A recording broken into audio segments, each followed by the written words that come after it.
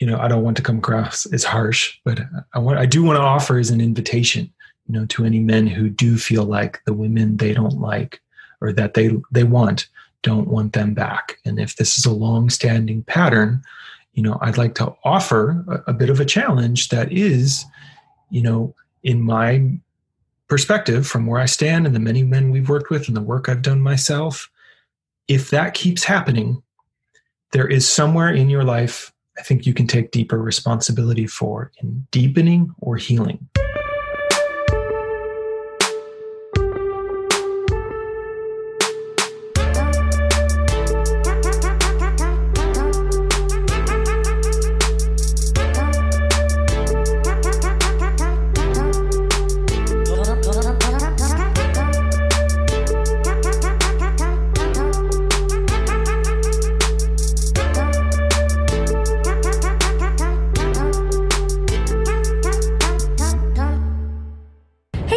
Before we get into the episode, I just had a few announcements I wanted to go over.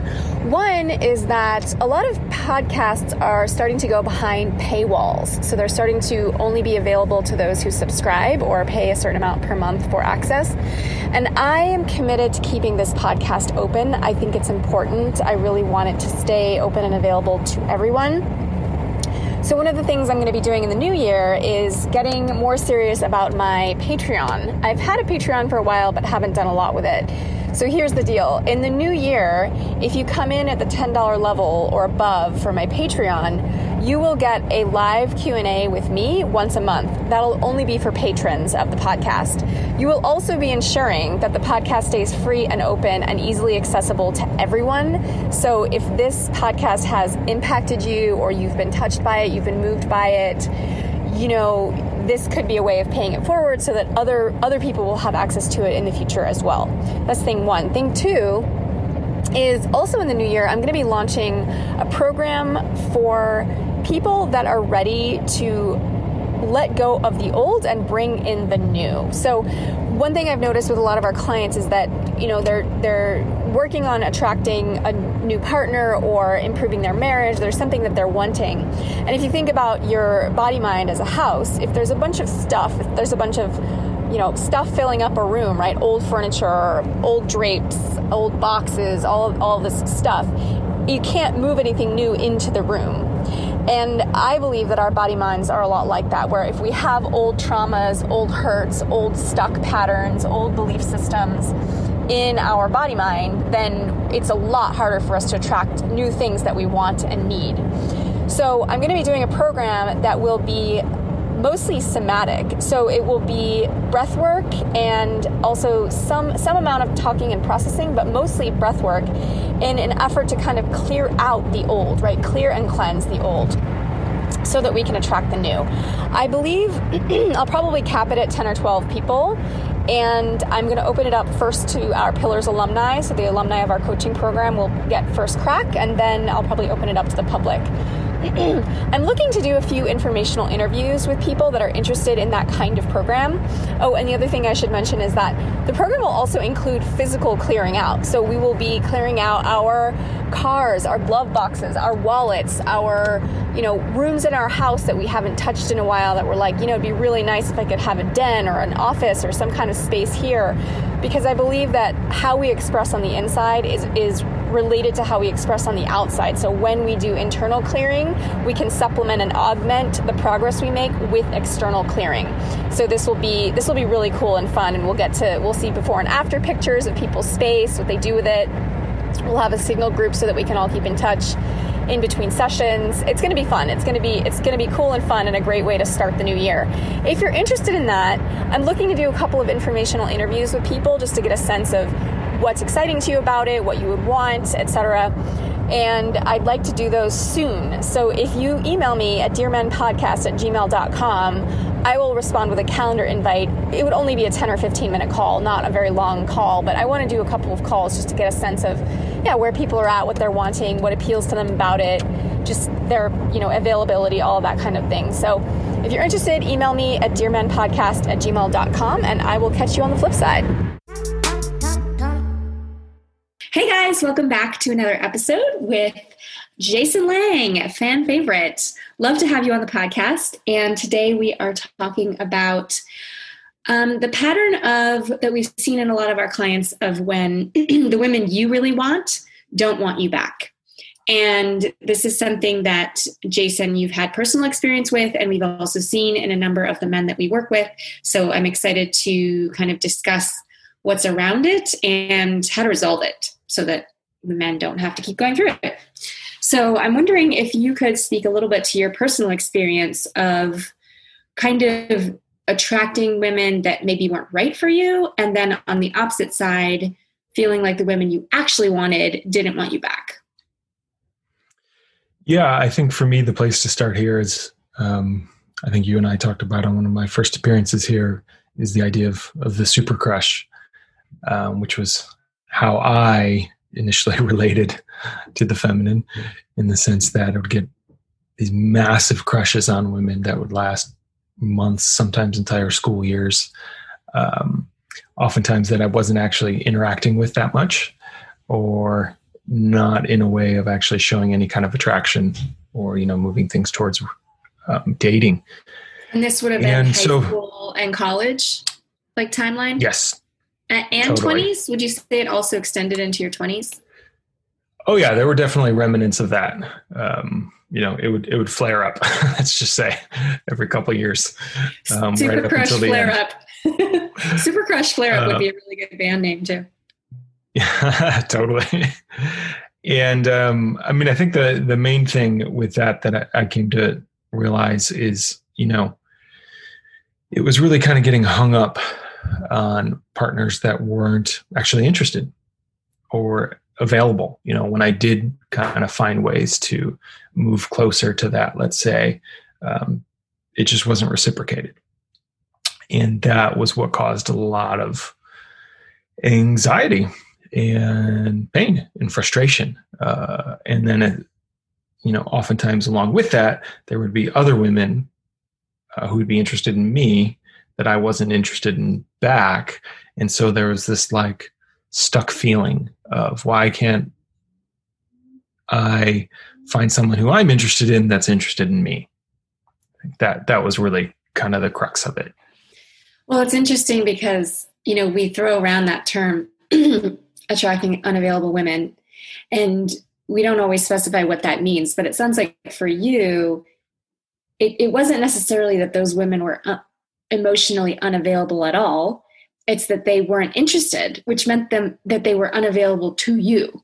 So unavailability doesn't have to mean that this person is, I don't know what the word is, emotionally like not ready for a relationship, but it can be actually that something in us isn't ready. And so we aren't attracting. Yes. Yeah. And so I'm wondering if you can speak a little bit to that, because I think that can be, when you're in the experience, it's just so frustrating. But the hopeful part is that there is actually, you have more control over it than you think that you do, which is good. Yeah. And I think that point you just made is really important, that I think it also illuminates what's often a big pain point that sometimes I experienced, or certainly clients we've worked with experienced, of, let's say, pursuing a woman, not being super comfortable, sharing desire, moving it towards dating or whatever that might be. So kind of getting stuck more in that friendly friend zone place that I often did. And then, at some point kind of spilling my guts. Oh my God, I like you, and da-da-da. And then, a woman sometimes saying, well, I'm actually, I'm not ready right now, or I'm not, something comes up, right? There's a reason. And then, but somehow, to protect me, it's often not about me. But then, weeks or months, suddenly she's dating someone. But, and then there's the pain of, but wait, I thought, and it turned out actually it was me, right? It was just the interest wasn't in me specifically, which is painful. But like you said, actually, there's a whole lot we as individuals can do to start to shift that. And so for me, I think one of the first things I realized looking back at, those super crushes and being interested in women that weren't interested in me was I think the hidden goal in it, maybe let's say the hidden desire in it for me was that it was actually a way it was very safe. Let me just put it that way. So there's actually a lot of safety in being more in the super crush zone of on one end of the spectrum, never even telling someone I like them or, pursuing, because then it can just stay in like fantasy and I never have to be rejected, all the way to, actually trying to, share my interest and then getting rejected. But there was something looking back, when I started doing my work of, oh, wow, yeah, I never actually had to confront my edges of intimacy by choosing to get crushes on women who weren't interested in me, that I kind of knew from early on. I think that was one of the things that, again, in hindsight, I can see is often more than I like to realize. It's pretty clear when there's interest early on, right? When there's at least like a desire to explore it versus not. And sometimes the most painful super crushes that I would get stuck on were like that, kind of wanting to pretend that maybe there was still something there. And if I just waited or decoded or, like it would be there, but there just wasn't actually interest coming back in an explicit way. And that kept putting me in a place of not actually having to move through some of my deeper issues when it came to intimacy and relationship. Stuff that I now know is attachment, things around attachment styles and parts of my nervous system that got set, in my early childhood that I'm still in relationship with those pieces of myself, like, and always will be. And I think that's totally normal. But for me, kind of having a bit of an anxious avoidant and choosing partners that weren't actually available to me, they weren't interested. And by doing that, I could sidestep a whole dance of awkwardness or uncomfortableness. Yeah. And it wasn't like, I think that's the confusing part about choosing. It's like when we say choosing, it's not a conscious choice. It's not like you were 21 years old consciously choosing a woman that was unavailable. You had feelings and you had attraction and you were interested in this woman. Let's just call her Claire. And Claire was attractive to you. She was really cute. She was funny. You liked her. There was a reason that you wanted to move towards her. She was attractive to you. So if you had told 21-year-old self that you were choosing someone that wasn't available, that would have been very confusing, because to you, it was like, I don't feel like I'm choosing. I'm going to, towards what I want. And it doesn't ever seem to work out. Why is that? Why is it that the women I like don't want me back? It's such a frustrating experience, and I think can be so confusing. So when we're saying the word choosing right now, it's not a conscious choice. It's more like your actual body, your subconscious, your physiology didn't really feel safe getting really close to someone. And so it figured out this coping strategy, which I think the shorthand for that is attachment, to not get close to someone. So there's this, again, push-pull, which we covered a little bit last week in terms of somatic therapy, the push-pull of your conscious desires and then your unconscious body and its level of safety. If your unconscious body doesn't feel safe with something, that must be dealt with before your conscious desires can come to fruition. So I'm wondering if you can speak a little bit to how did you end up figuring this out? When did you figure out like, oh, there's something unconscious going on, or I'm involved here. It's not just something that's happening to me. What was that process like, and how did you kind of unwind from it? Yeah, for me, I think it peaked right when I was starting to do inner work. I had a therapist for a little while, and then I lost my insurance, so I didn't have that therapist. But then I found a way to start seeing a coach, and I was doing men's group, and I was pursuing a super crush over a long time. And this is one that I've written about, the worst state of my life, which is a pretty intense experience where finally, actually the super crush was interested for a moment, and there was like a window, and we were out on a date. And then patterns in my nervous system of like being so malnourished for touch came out, that I was like really heavily, going heavy on the touch at this concert, and it didn't feel good to her.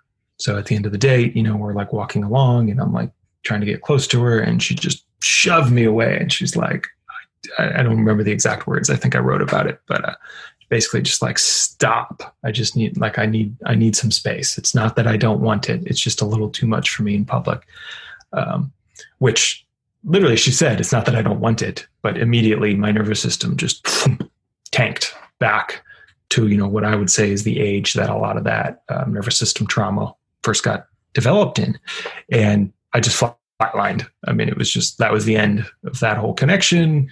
I couldn't talk the rest of the date. And it was clear something was up for me. And I had a session, I think, with my coach within the week or so, and he had done some depth work. And we ended up going to a pretty deep place.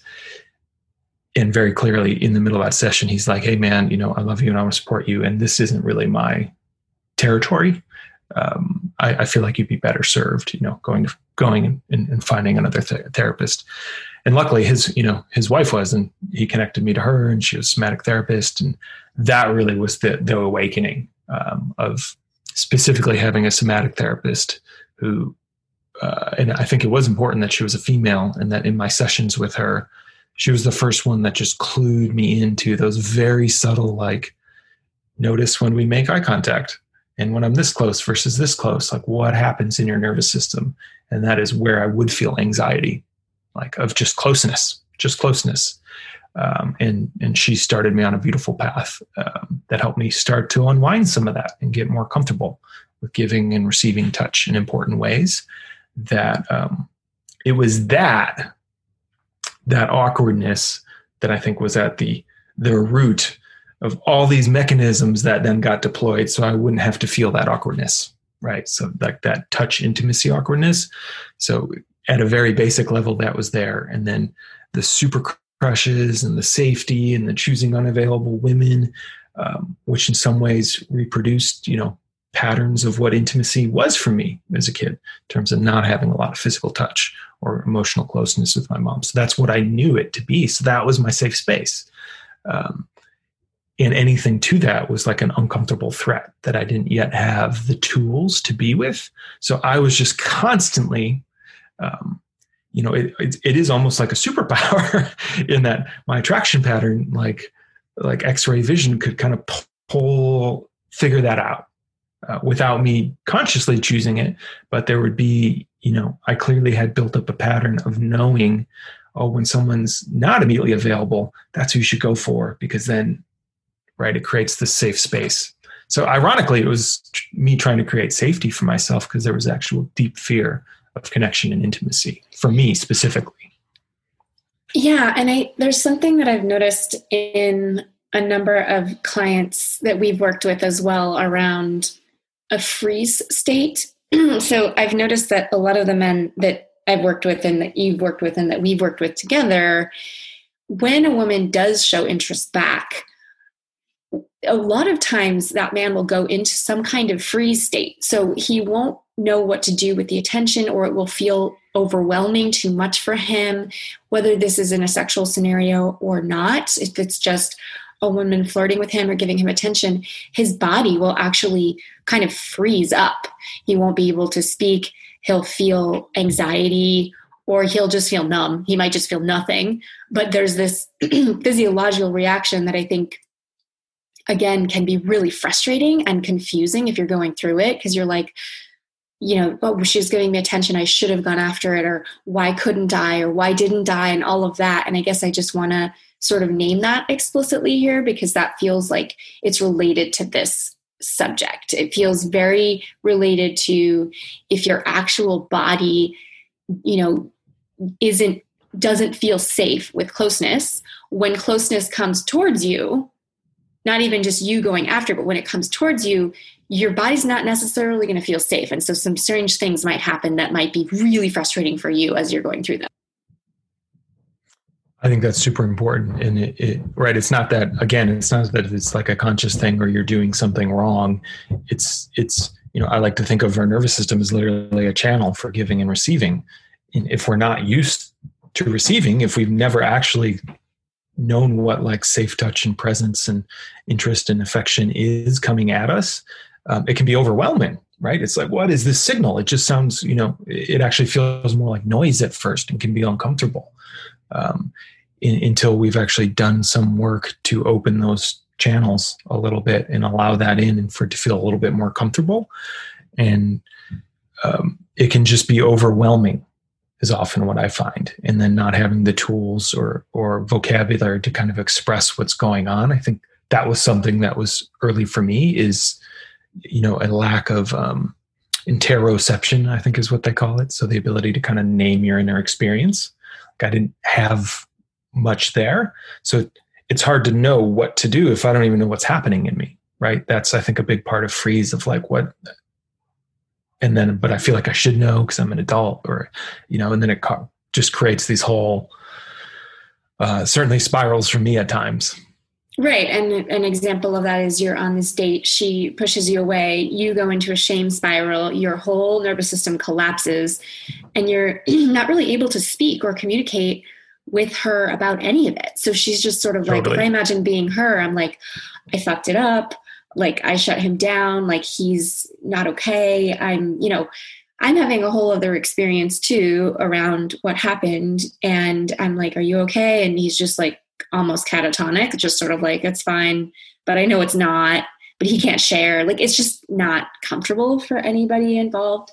And I'm wondering too, because it does feel like a lot of the men that we work with do come from family backgrounds with either parents who fought a lot or just not a lot of touch, right? Not a lot of warmth, not a lot of affection, maybe a critical parent or neglect, like some form of neglect, which I think when I hear the word neglect, I think of like extreme child abuse cases where like kids are locked in the basement and don't get food and everything. But the truth is that emotional neglect or physical neglect, lack of affection, things like that, just not really being hugged, not really being held, not having your parent attuned to you, like emotionally attuned to you, give you physical warm, like affection can really, really impact you. And I'm wondering if you would just share a little bit about your journey learning about that on a personal level and how it kind of affected you.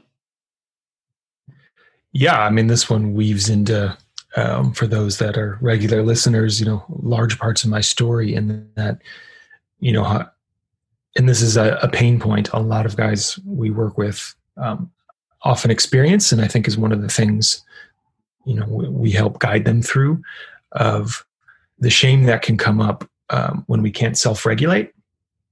So, right, when we can't self-regulate, we freeze, we fight, we flee. We turn to other ways to regulate oftentimes, right? These are substances, weed, alcohol, porn, like I talked about a couple weeks ago, ways to regulate and soothe my nervous system.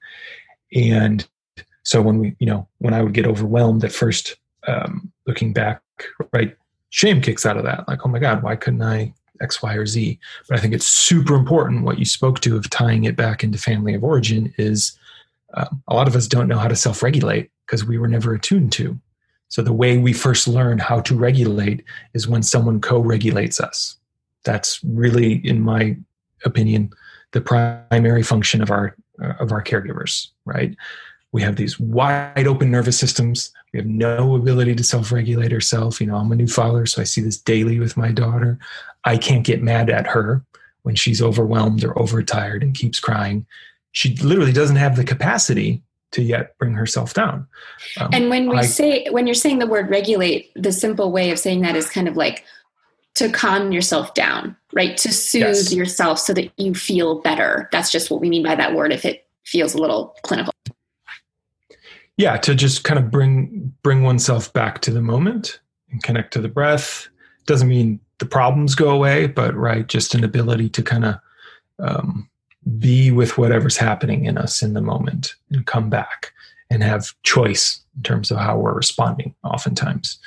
Now, like I said, I think that's one of the primary jobs of our caregivers. And if so many of us men, that we work with in particular, and honestly women these days too, didn't quite get that, right? I think the stresses of the American nuclear family and parents having to work, and just like there's a lot of time where we don't get that. There's a lot of reasons I think that's playing out in our culture right now. But so we never learned. We never had somebody like bring attunement to us and help us slow our nervous systems down and just feel like it's okay. You're all right. Right. I think that's the ability to, I think that might be another way to put this idea of regulating, the ability to feel into, I'm okay. I'm all right. Whatever's going on, like my life's not actually in danger, which most of the time it's not, particularly around these emotional or attachment issues. Now, a good somatic therapist, some good coaches, some good men's groups can help us bring that online, right? That was what my work really started with, is me becoming aware of, right? A huge part of it is becoming aware of when am I freezing? Because I can't do anything to unfreeze if I'm not even aware I'm freezing. So what does freezing feel like in my body? Where does it live? How does it breathe? What does it look like? When does it tend to come up? As that awareness builds, right, there's a little bit of distance that I started to create from it, that I would have a little bit more choice. And it was going in there and doing that, I started to notice that, okay, maybe I tend to go after women who aren't really interested in me. And maybe there's a reason for that. And so what would it be like to turn my attention or be more open to other types of energy from women coming at me? And that began a whole different journey, right, of actually starting to move into relationships and having to deal with the awkwardness of communicating and touch and all those things that, I moved through on my journey that are edgy in a different way, right? Edgy in the nervous system. And thank God I had practice and I had structures around me to help navigate that in important ways. There was, when I was probably, high school into college, I did always have good kind of crews of men around me, even if they weren't necessarily deep. But I can definitely look back, and it was just touch in general. That I was not the guy that would come up to my brother, friends and tussle or wrestle. There was always distance. There was just always distance. And that's totally changed now. I'm way more comfortable with that because of all this work that I've done on my nervous system. So I think another good example of how this shows up, especially given what you just said, is the idea of settling, or like, it's confusing when it's like, I want this woman over here who I feel really attracted to and turned on by, but I don't really feel safe with her. And then there's this woman over here that I feel safe with, but I feel like if I were to be with her, it would kind of be settling. And I'm wondering if you can speak a little bit, because we've seen that a number of times in our clients. And I think you might have experienced it as well, of just the emotional resonance of someone who feels familiar in that way that maybe we felt with our unsafe parent can be very sexually alluring. And we don't really know why, but there is this thing that happens. And I'm wondering, because we've seen it, have you experienced that? And what was your journey around it? Yeah. And I this is something that you first brought to my attention and many podcasts ago, this, what I'd kind of call maybe hyper electric, right? Because I still think it's important. You can feel electric chemistry and energy with a totally available partner who can go deep with you. But there's this, and that's what you have. That's what you have now with your wife. So it's not right. Because I think that's what I'm trying to say is, I think there's this idea of like, oh, well, if I don't go after this kind of woman, then I'm going to have to settle, which is not what we're saying. But there is this sort of phase that you go through. Yeah. Yeah. And the hyper electric, it's almost like the overdrive, I would kind of call it, where how I've often seen this show up in myself and some of our clients is it's actually not based on a ton of data. So sometimes we can get these really strong pulls to people. We don't know anything really about them. They're kind of total mysteries. Oftentimes is one way that manifests, but there's like a supercharge there. And I think the problem with that, certainly diagnosis on that, how right or wrong that might be, is I think that's oftentimes, these somatic patterns in our nervous system that were created by our caregivers that are so deep, so primal, right? Often when we had avoidant or anxious avoidant, or, even the worst parents, oftentimes there'll be moments where they're present and they're with you and your nervous system is so desperate for it. It is like, and it creates the deepest high, right? Because you probably haven't had that often. So that's like something, we're kind of seeking, I would say, a lot of us. And then these kind of hyper electric partners, I think, often tend to have some of the same traits, right? To create some of that pattern where we could feel like, oh, they're not really present with me, but if I could get their attention, that would feel so good. And I would feel so good about myself for finally being able to get that person's attention that I always craved, and, made up stories that it was 'cause something was wrong with me. But if I can do it right now, then I know there's nothing wrong, right? Becomes this huge kind of cacophony of different desires. But the trick is, I would say what makes it alluring and more like an addiction is that person can't ever actually fulfill that, because it was a wound created by the caregiver, right? That's energy we need from someone else that suddenly we're trying to get from a romantic partner. And, I've seen this certainly in myself and certainly with guys, we've coached of the confusion sometimes, I think on both sides for men and women, of kind of needing a paternal or maternal energy from someone, and chemistry and desire and romance. And those two things I think are really hard to hold at the same time, right? When we're wanting someone to give us that kind of just loving masculine or female presence or attention or love, and we're trying to create attraction with them, it's really hard to do. But the allure is so strong in our nervous system. I think it creates like a pull to try to complete something from early in our lives that we can't actually complete with that person. And so it's like a hyper type of thing. And, again, it's a fine line, because we want you to have electricity with your partner. But, one of the first things I try to have some guys build awareness of is like, who are your 11s? Like really what kind of makes them in like that just total pull, versus like, who are your 8s? Like there's really something there, but there's not quite the obsessiveness or something just deep inside.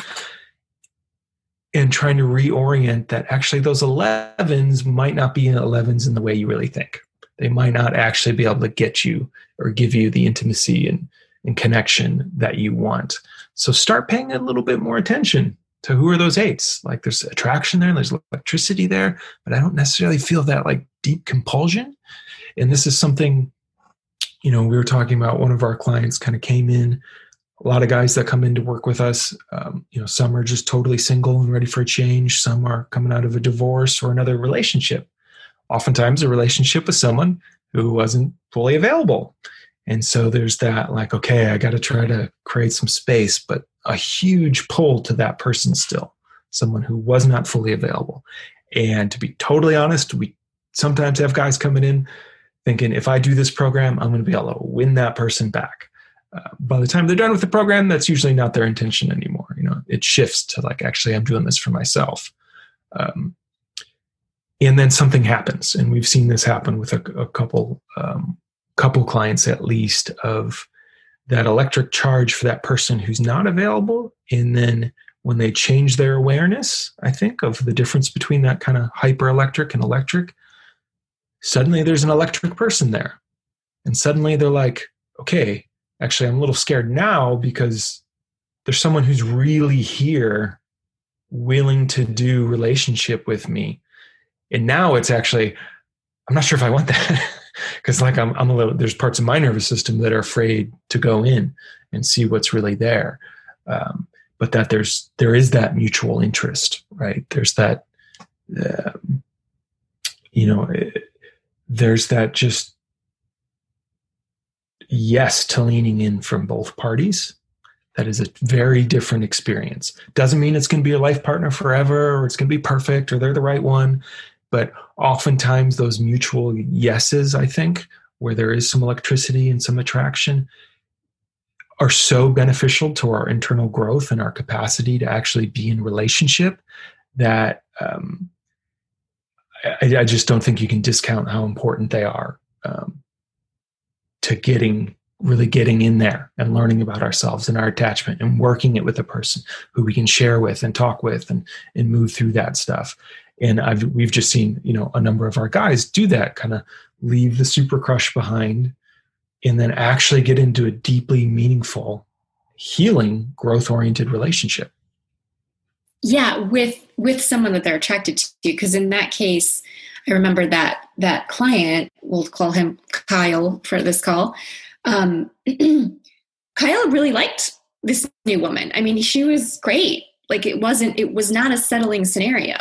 And the image I get is the hyper electric is like you're running after someone who's running away from you.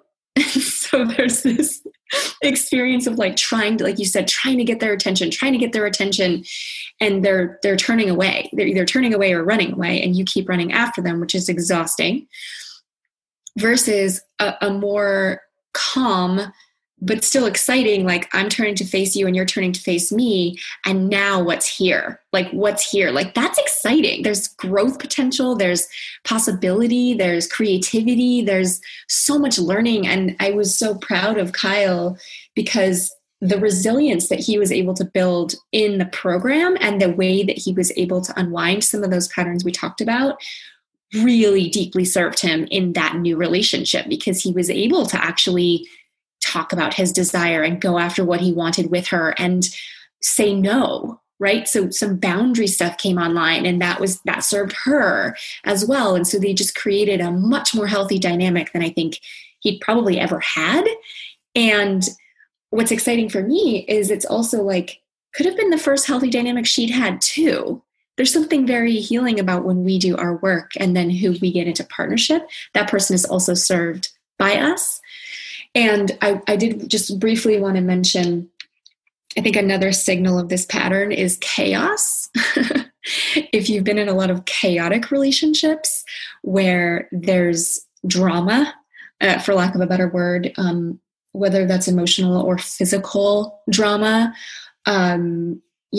big highs, big lows, sort of this feeling of not always being in control, out of controlness, whether in yourself or the other person, that's often an indication of the hyperelectric and, less than healthy. And what we've seen is as men go through our program and as they grow and become more resilient and unwind these deeper things, which really, really need to be addressed, then relationships can become more stable. And I would love to hear just your personal experience of that, because I think that's,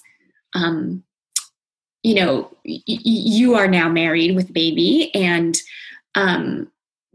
life wasn't always like that. So what was it like for you going from sort of super crush land into like, oh, I'm actually relating now. This is really different.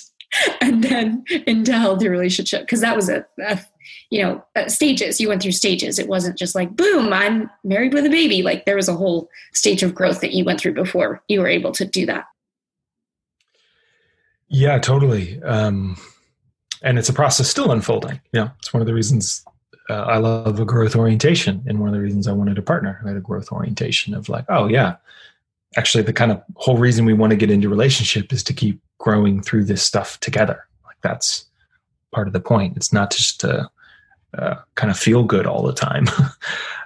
It does feel good a lot of the time, but there are times where we're working things. And, I think how I would name that is, for me, the hyper real tended to have, the peak, like electric thing that one of the red flags I now often kind of tell guys to look for is like falling in love without it being earned. I know it kind of sounds a little Calvinistic in one sense, but it's like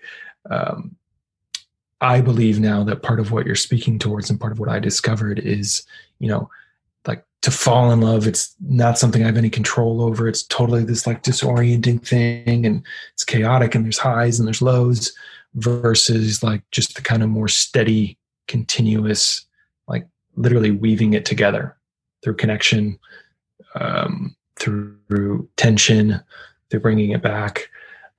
Walking into love. I think that's a great way to put it. And that for us, that started with very early on being mindful of, we're growth oriented people. What have you done? What are you doing? Talking about our growth. One of the first things I did with my partner, I'm a huge fan of the Enneagram, which guys that work with us know about. And I had her do that. So we had some shared language for talking about some of the ways we show up in the world and with each other, and gave us some tools to kind of name patterns as they were happening. When we got married, we quickly got into couples counseling. We've done tons of workshops together. We've independently done stuff. We've done things together. And that it's really, been this process of weaving trust that I don't have to be perfect all the time. She doesn't have to be perfect all the time. I can get triggered. She can get triggered. I can be unconscious sometimes. She can be unconscious sometimes. And we use that to actually grow our relationship, because now we become allies for each other. Wow, when you do this, I notice X. And when I do this, we can really talk about that. So for me, it was something that I think I've talked about here before, and I know I've talked about with many guys we've worked with. It wasn't easy. It isn't easy in that it's always just, things are perfect. Like we're always perfectly in love. There's actual conflict. There's tension, but there's ease. That was the one thing. There was an ease in that. There was a genuine, there was that yes to leaning in and to examining the relationship. There was a yes to like, let's examine these structures. Let's name them. Let's get help. Let's talk about your attachment stuff from a kid. Let's talk about my attachment stuff for a kid. And that's been a game changer for me. I didn't necessarily have that before. One of the things I love about my wife is she's aware of who she is, and she's done a lot of work, and she wants to keep doing work. So that's the ground for our relationship. And it just keeps getting better, in that sense, because we just keep uncovering more, and the more of these kind of unconscious blocks that we're able to remove, the more actual space for connection there is, of like, wow, this feels awesome.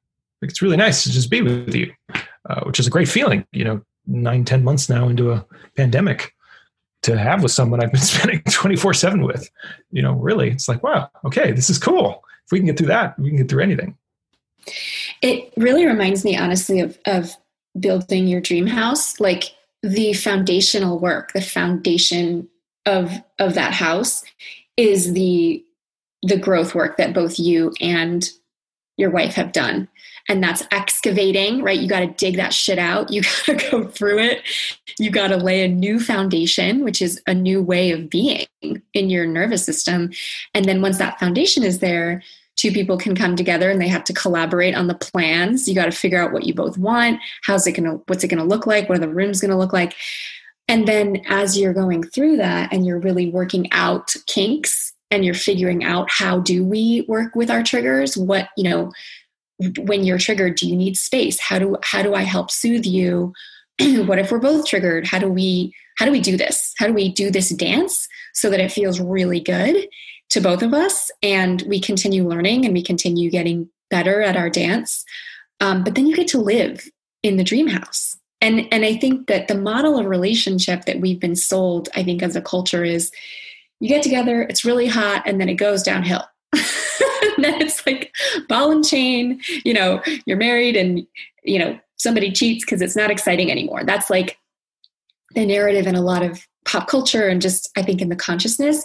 But in conscious relationship, it actually feels like the opposite, where it's like a lot of the hard stuff is front loaded. So yeah, you get together and it's sexy and it's hot. And if you're in a conscious relationship, you are aware that the attachment shit is coming. You're not like surprised. You're like, oh, yep, here it is. Like, this is really hard. But you know that you're going to be stronger on the other side genuinely.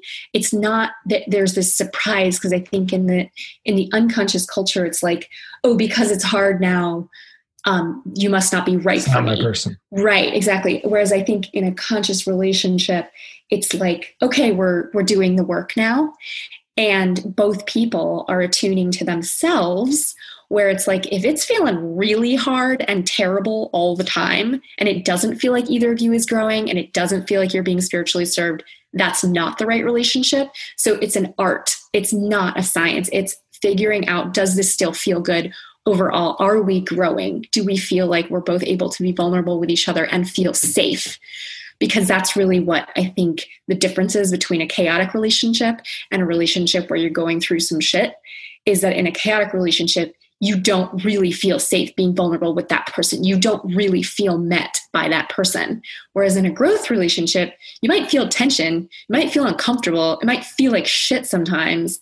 But when it comes down to it, your partner is able to meet you, and you are able to meet them and grow together and become more loving instead of just more chaos.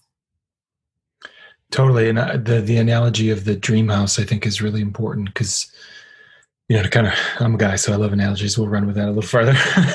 But it's almost like, you know, each partner comes with a bit of a map for what they think it should look like. And a lot of times we focus on, wow, the house looks the same. Cool. Right. We're a match. But totally ignoring the foundation work behind each one. And I think that's, you know, part of what we're really wanting to get out there to guys in this, you know, this idea of, you know, I want to be able to attract women that want me in the same way I want them. Like, some of that comes down to this foundational work. So, you know, for me, it took being in some relationships to uncover a lot of my attachment stuff that I then had to go heal.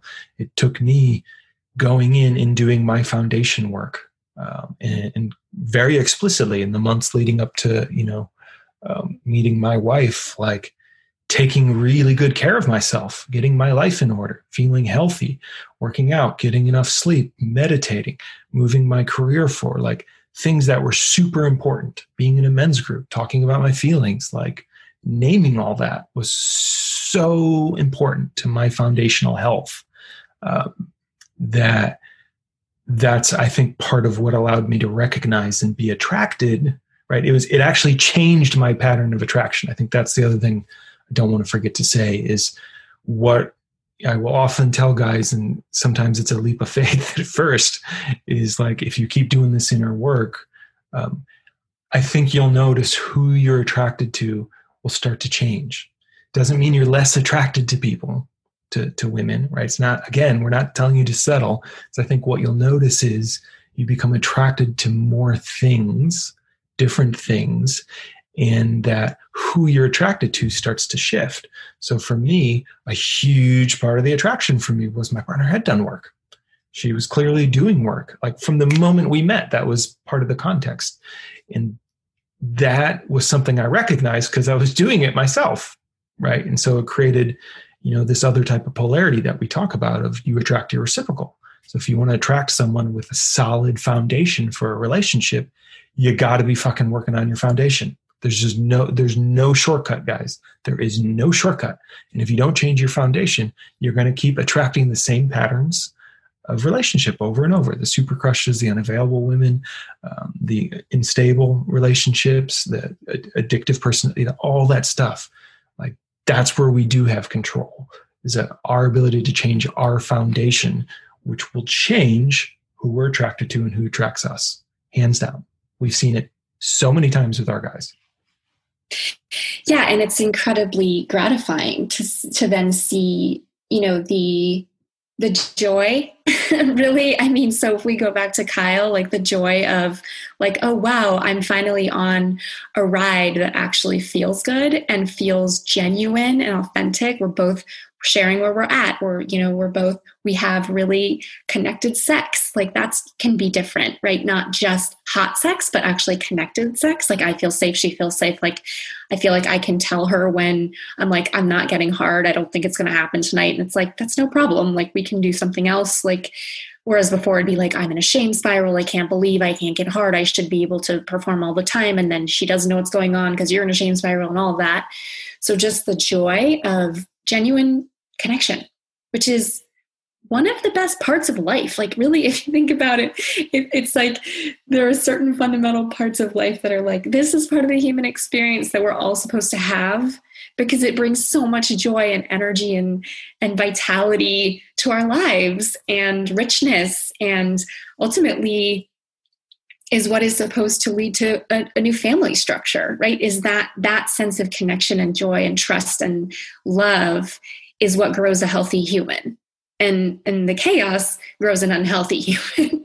So I just am very inspired by you and Violet, and just how you've been raising your daughter and watching like two conscious parents, like attuning and actually doing the things that a lot of us didn't necessarily get. It's really exciting what people who are doing the work are passing on to the next generation, because then your daughter might not have to unwind all of this shit. Like, I'm sure she'll have stuff, but I think the degree will be far less than many of the rest of us and what we experienced. So I think that's a really elegant and powerful sort of legacy of work, is like our client Kyle in the future. I think he's going to be a great dad. And I think he's just going to keep on his growth path, and he's going to deeply serve the women he's with and ultimately his children.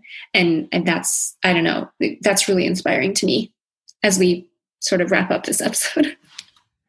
Totally. I think it's one of the great things available to us in this moment in time of like, wow, yeah, this stuff can change and be healed, and we can shift it, right? Shift the legacy of nervous system we're transmitting to our children and that they're going to inherit. And, this is one of those things that, I don't want to come across as harsh, but I do want to offer as an invitation, to any men who do feel like the women they don't like or that they want don't want them back. And if this is a long-standing pattern, I'd like to offer a bit of a challenge that is, in my perspective, from where I stand and the many men we've worked with and the work I've done myself, if that keeps happening, there is somewhere in your life I think you can take deeper responsibility for in deepening or healing. It's probably not your fault. You didn't ask for these things in the way you were raised, but to really take a sober look at, okay, what part of myself might I need to heal? What part of myself could I deepen into? What kind of structures around me could I get support in doing that? Because it's a place where you actually have a tremendous amount of power. You really, really do. And don't, one of the most heartbreaking things is sometimes when I get on the phone with guys who are like at that point where they've kind of given up hope, right? Because the same thing just keeps happening over and over. And like, what's the point? What's the point in reaching out to someone? What's the point in going on another first date? And I just want you to know that it can really shift. It can really shift. And there's probably just some things to take a look at there that you don't have to take a look at alone. Yeah, you don't have to do it alone. I got help. That was my biggest thing there. You don't have to do it alone. Yeah. And, Mel and I are certainly available if you want to chat with us. And if it's not us, there's lots of other places to turn to start this kind of path of like, just what's there, what needs to be healed, what needs to be deepened. Because the moment we do that, things will start to shift on the other side of that. I've just seen it too many times. And it's not a straight path, and it doesn't all happen at once, but it does happen if you just keep walking that path. I at this point, I feel like I can say I will guarantee that if you walk that line of inner work, that something will shift in terms of who you're attracting and their attraction back to you. Oh, that's a great place to wrap. So, just to say, if you are interested in Jason and my work, we have a free masterclass called How to Take Control of Your Love Life. And that's available at evolutionary.men/training. Yeah. So free training if you're interested in that. And otherwise, we will catch you next time.